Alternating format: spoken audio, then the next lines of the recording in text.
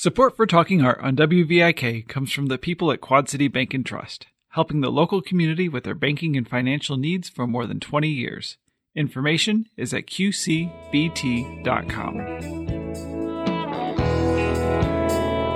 This is Carolyn Martin, and I'm talking art today with Cecile Well, whose numerous portraits of Nobel Peace Prize laureates are currently on display at a variety of locations throughout the Quad Cities. Welcome, Cecile. Thank you for having me, Caroline. Now, 20 of your large-scale portraits can be viewed now, the majority of them at the Bereskin Gallery in Bettendorf and at the Quad City Arts Airport Gallery. Describe this body of work for those who haven't had a chance to see it yet. Okay, so I've been building this Nobel Peace Prize collection for about 5 years. I have the ambition to do them all since the beginning of the Nobel Society. And I'm extremely honored to be invited by the Bereskin Gallery and the Quad City Arts at the airport, the Moline Airport, to display all of them, which I just signed the number 20 about a month ago.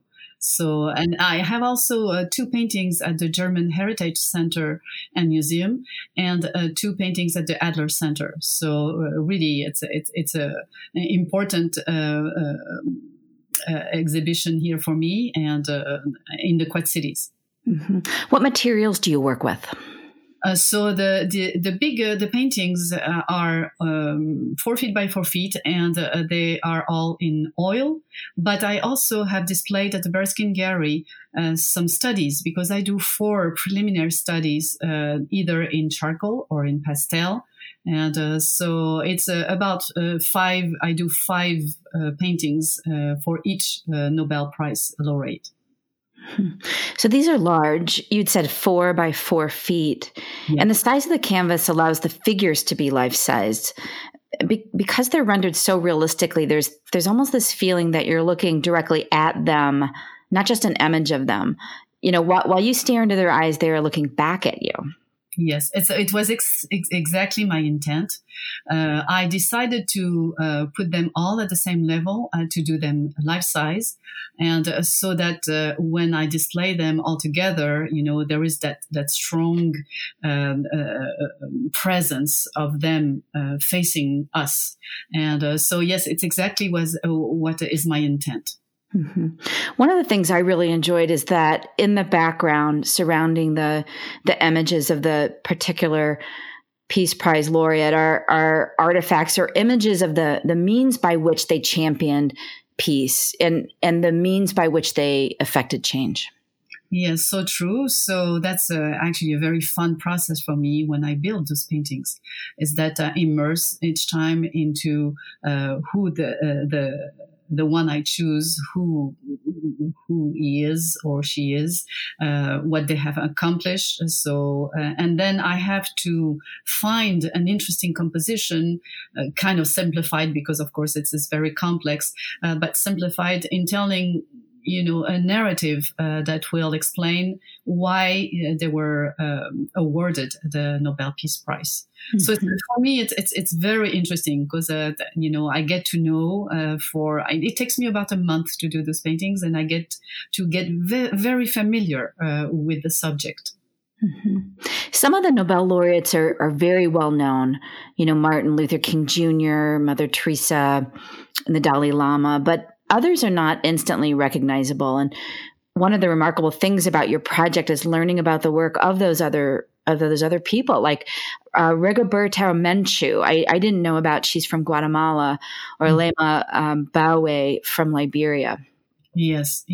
And that's the same process with me. Of course, the most famous one, you know, they are universal figures. And so obviously Martin Luther King and Mother Teresa, to name just them. But yes, you know, the Nobel Prize was founded in 1901. And since then, almost every year, there has been a Peace Prize awarded. So that makes a lot of people, some that we don't really know because they are, you know, from the 1900s, and some that are not as famous famous. And so I think it's very interesting and informative to slowly discover who those great people are, because they all accomplished something fabulous in their life. And that was always to make actions to make peace in their troubled area. Mm-hmm. People should know that they can download, it's called the Passport for Peace from the Bereskin Gallery website. And it was put together, I think, by Pat Bereskin. It's a wonderful guide to the portraits and would be a good supplement for students who are at home now learning online, or just anyone in the community who wants to learn more about the people you've painted. Yes, people can download and have the bios of all those Nobel Prize. And, I'm just number 20. My goal is to do them all. So I do about 10 of them every year.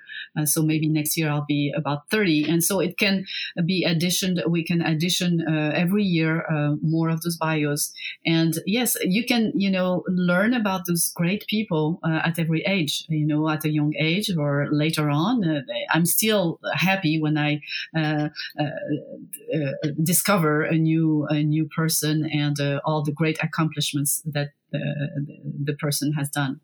Mm-hmm. You'd mentioned some of the preparatory sketches and drawings that you make. Can you describe the process by which you make these portraits? Yes. So first, there is a time where I look for photos. So I need some images, actually. I find them, of course, on the net. I'm not lucky enough to approach. Some are still alive, free of rights. So I always, I'm careful. And anyway, I change. Often I will take, for example, the head of one photo and then the body of another photo. So I make a complex composition. And so that's why the reason of those preliminary studies is that I have to know where I'm going on the big painting. So I do one or two studies just of the head and the bust, one in charcoal, one in pastel.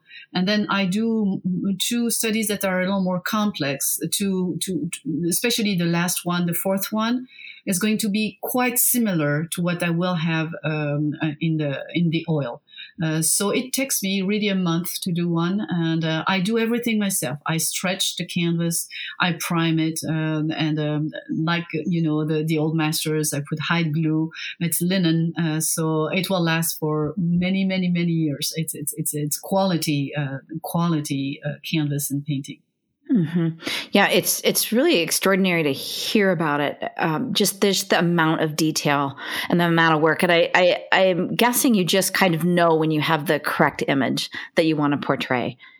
Yes, it's kind of a feel that this is the right composition and the right story behind the person. Mm-hmm. Well, it's a challenging time we're living through now, and your work has arrived in our community really with impeccable timing.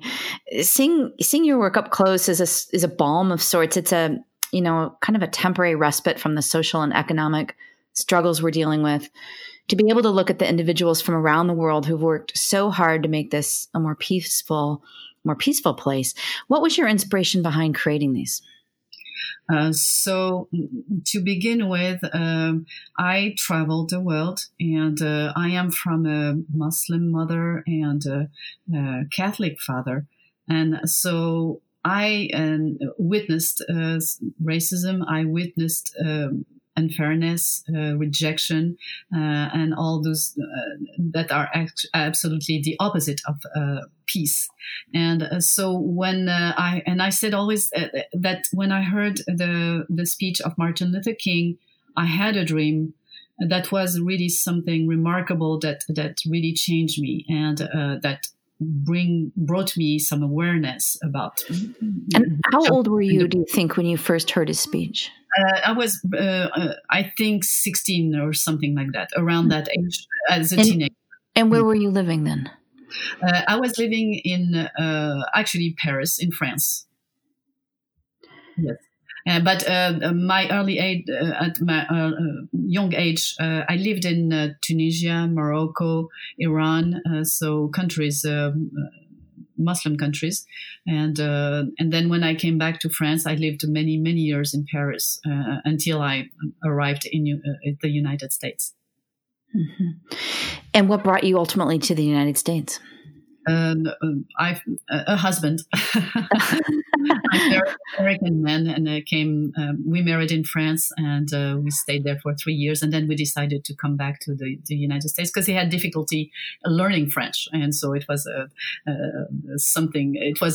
problem, and I was very excited by discovering I've never been in the United States before, and since then I became a citizen, and I'm a proud American.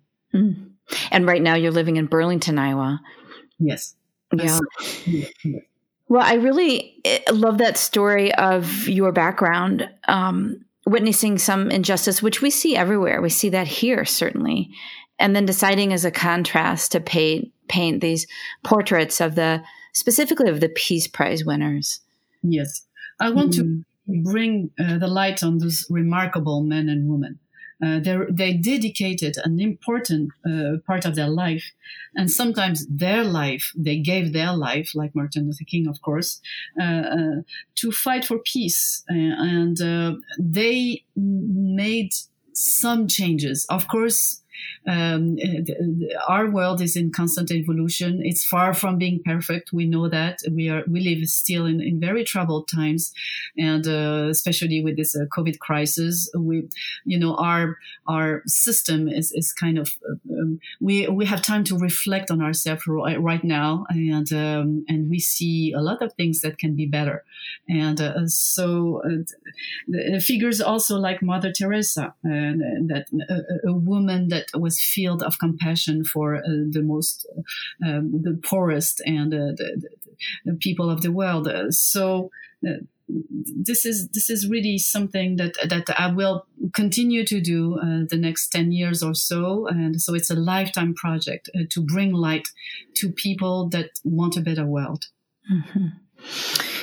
Yes. When you look at these portraits, not only are you, at least I felt this way, just somewhat in awe of what these various people from so many different parts of the world have accomplished, but it makes you think about yourself more. What can I do to make a difference in my community or in the world? And I think that's really a unique contribution that these portraits bring to us now in a period in our lives where it's stressful, where things are changing rapidly, where we are more isolated.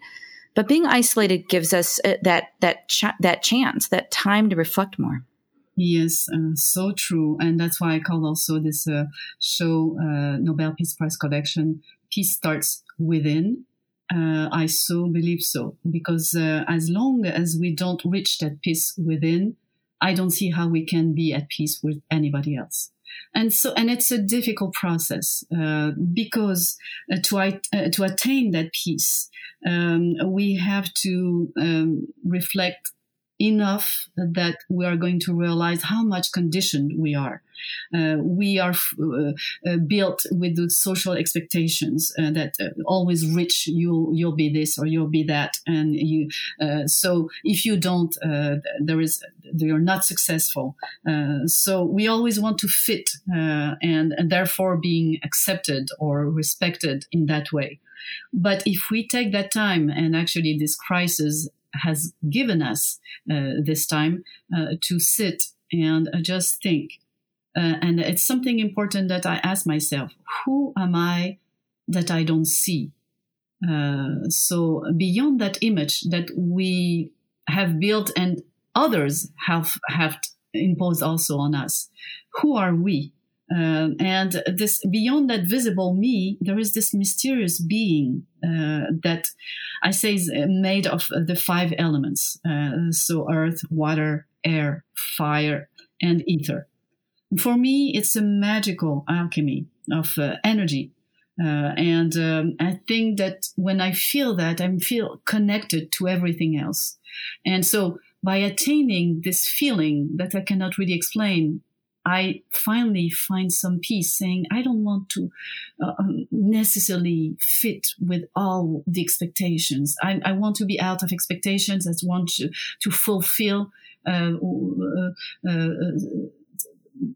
something that is beyond just social expectations. Mm-hmm. I listened to an interview where you described several pivotal moments in your life that had a great influence on your becoming an artist. One of them occurred when you were around 8 years old. What happened to you then? When I was 8, you received an art book for your birthday. Oh, yes, of course. Yes. So yes, I was a little girl and I had all those little friends. And one of my friends, I was always very good at drawing at school. So sometimes my girlfriends would say, please, can you do that for me or something? And so one of my girlfriends offered me an art book. And in that art book, there was the very famous painters, Michelangelo, Leonardo da Vinci, some old masters like that. And I just opened that book and I was absolutely fascinated. I actually took my fingers, started to trace with my fingers all the Mona Lisa and all the very famous paintings of Leonardo da Vinci. And I started to actually copy them. And that was really a revelation for me of I want to do this. This is a call, a deep call. And I received also a disc and at the same age, at 8, and it was classical music. It was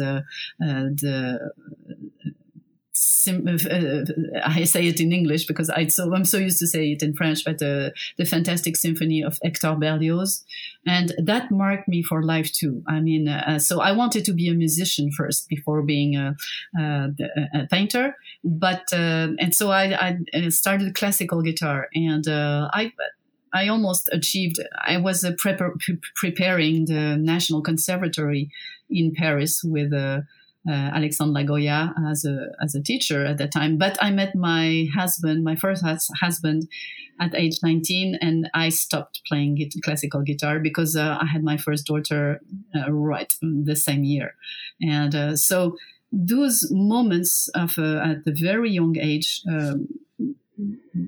Brought me like a call, and I never has left me since then.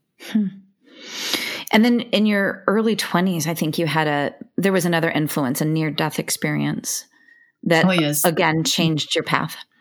Yes, that it brought. It's like I was sealed almost. So at age 23, I had a miscarriage, but not at a very early stage of pregnancy, and I had to have a little surgery. And when I woke up from the anesthesia, I lived that what we can call near-to-death experience, although I was not near to death, but I lived exactly this feeling of coming back from a tunnel of light. So I was seeing myself coming back from that light that I cannot describe, and it was like a tunnel. So the tunnel was dark, and I was coming back from the light. And a voice was telling me, you will be more famous than Picasso. And of course, I say that with humor. It doesn't mean that much because we don't know where, the fame and all that is out of our reach. It's something that will happen or not. But it was so fantastically powerful that it's like it was yesterday how I lived that. And then so when I was waking up, I was saying loudly, and the nurse that was there I was agitated, and I was saying, I will be more famous than Picasso. I will be. and the nurse was saying, yes, madame, yes, calm down. But I know, and of course, it's a funny story, but also coming back from that tunnel of light is an experience that luckily I can describe, but the feel of it is not really something that I can describe how powerful it was. Mm-hmm. And it's in me also. Well, you were painting. It sounds like you started really painting quite voraciously after that. But your formal training occurred relatively later on in your life when you were past the typical or usual age of a student. And you were working with pastels back then. Can you elaborate on the impact of having a vigorous period of formal instruction versus being essentially self-taught? Mm-hmm. So I am actually almost self-taught, except that I met a remarkable master pastelist, a Frenchman, Alain Victor, who was my master for about 2 years and a half. I studied with him very intensely the technique of pastel and achieved a portrait a day with him. So I would have a class every Wednesday, but I would come as every day I would do one portrait and come with 6 of them. And then I would achieve one with him in the class, and that for 2 years and a half. So it's a lot of portraits. And he was a remarkable painter, naturally talented. And so he pushed me, and I had no interest really. I like doing still lifes or landscapes. I love them, but my interest was for humanity. And so I painted all kinds of humans, from life, from photos, anything that was interesting or moving me, I would paint. And I also studied art history at the Louvre in Paris for 2 years. But I was a mother. In the same time, I was a mother of young children, so I didn't go through the whole studies there of 4 years. And so I always, when I started to paint, I was already an adult. I was already a mother, and as soon as my children were at school, I would go and paint the whole day until I get them back from school the afternoon, and became a professional artist at age 40. At age 40. Yes. So meaning making a living with it right. At 40. So it's been about 15 years. Mm-hmm. It sounds like such a journey. Your studio right now is in Fort Madison. You moved to the States. How would you describe that space there, and how did you end up working there? You're living in Burlington. They're close, but there's still a little bit of distance there. Yes, so it's opportunity. When I divorced my second husband, I was looking for a studio in Burlington, but I had in mind some very large paintings, and so I was looking for a large space. Which I didn't find in Burlington, or not at the price I could afford. So I remember Fort Madison had this main Avenue G with a lot of buildings empty. And so I went there, and I found that magical, absolutely magical space that is my studio, very, very large space, where I started to do murals that are 10 feet by 14 feet, very huge paintings. That is another project that I have that is called the God's Feet project. And but it allows me also to do the Nobel Prize. So it's big enough that I can have multiple projects. I'm also a lover of the Mississippi River, and I meditate at the river every day, absolutely every day, and pick up wood. And then I do driftwood sculptures, which is something new about 2 years ago that I started, but I absolutely love. It's like a recreation for me from the discipline and the precision of painting realistic paintings. Because your portraits that are here now concern the Nobel Peace Prize laureates. I thought it'd be fun to talk about Alfred Nobel, because there's a very interesting story about him, the Swedish chemist and inventor, and how he came to establish the Nobel Prizes. Yes, so it's a very important figure because his legacy is so important. Of course, the Nobel Society. So this man is an inventor.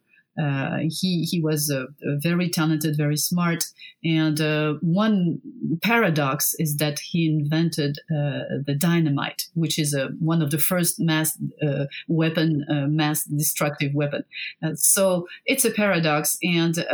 But he was really supporting some peacemakers. And when he realized he had no descendant, he didn't have children, he had this immense fortune because he was a very successful businessman. And he decided that he would donate his fortune to create a foundation that would award, all those different disciplines like physics, chemistry, medicine, physology, literature, and peace. And so after his death, that was sudden, the Nobel Society, he dedicated $265 million. So it's quite some funds that can accomplish things. And so the Nobel Society was founded after his death in 1901. And since then, every year, this wonderful society awards some important men that are contributing to mankind evolution. So it's quite important. The Nobel Society often has given prizes that are controversial, and but nevertheless, all the people that were awarded are remarkable men and women. Mm-hmm. They sure are.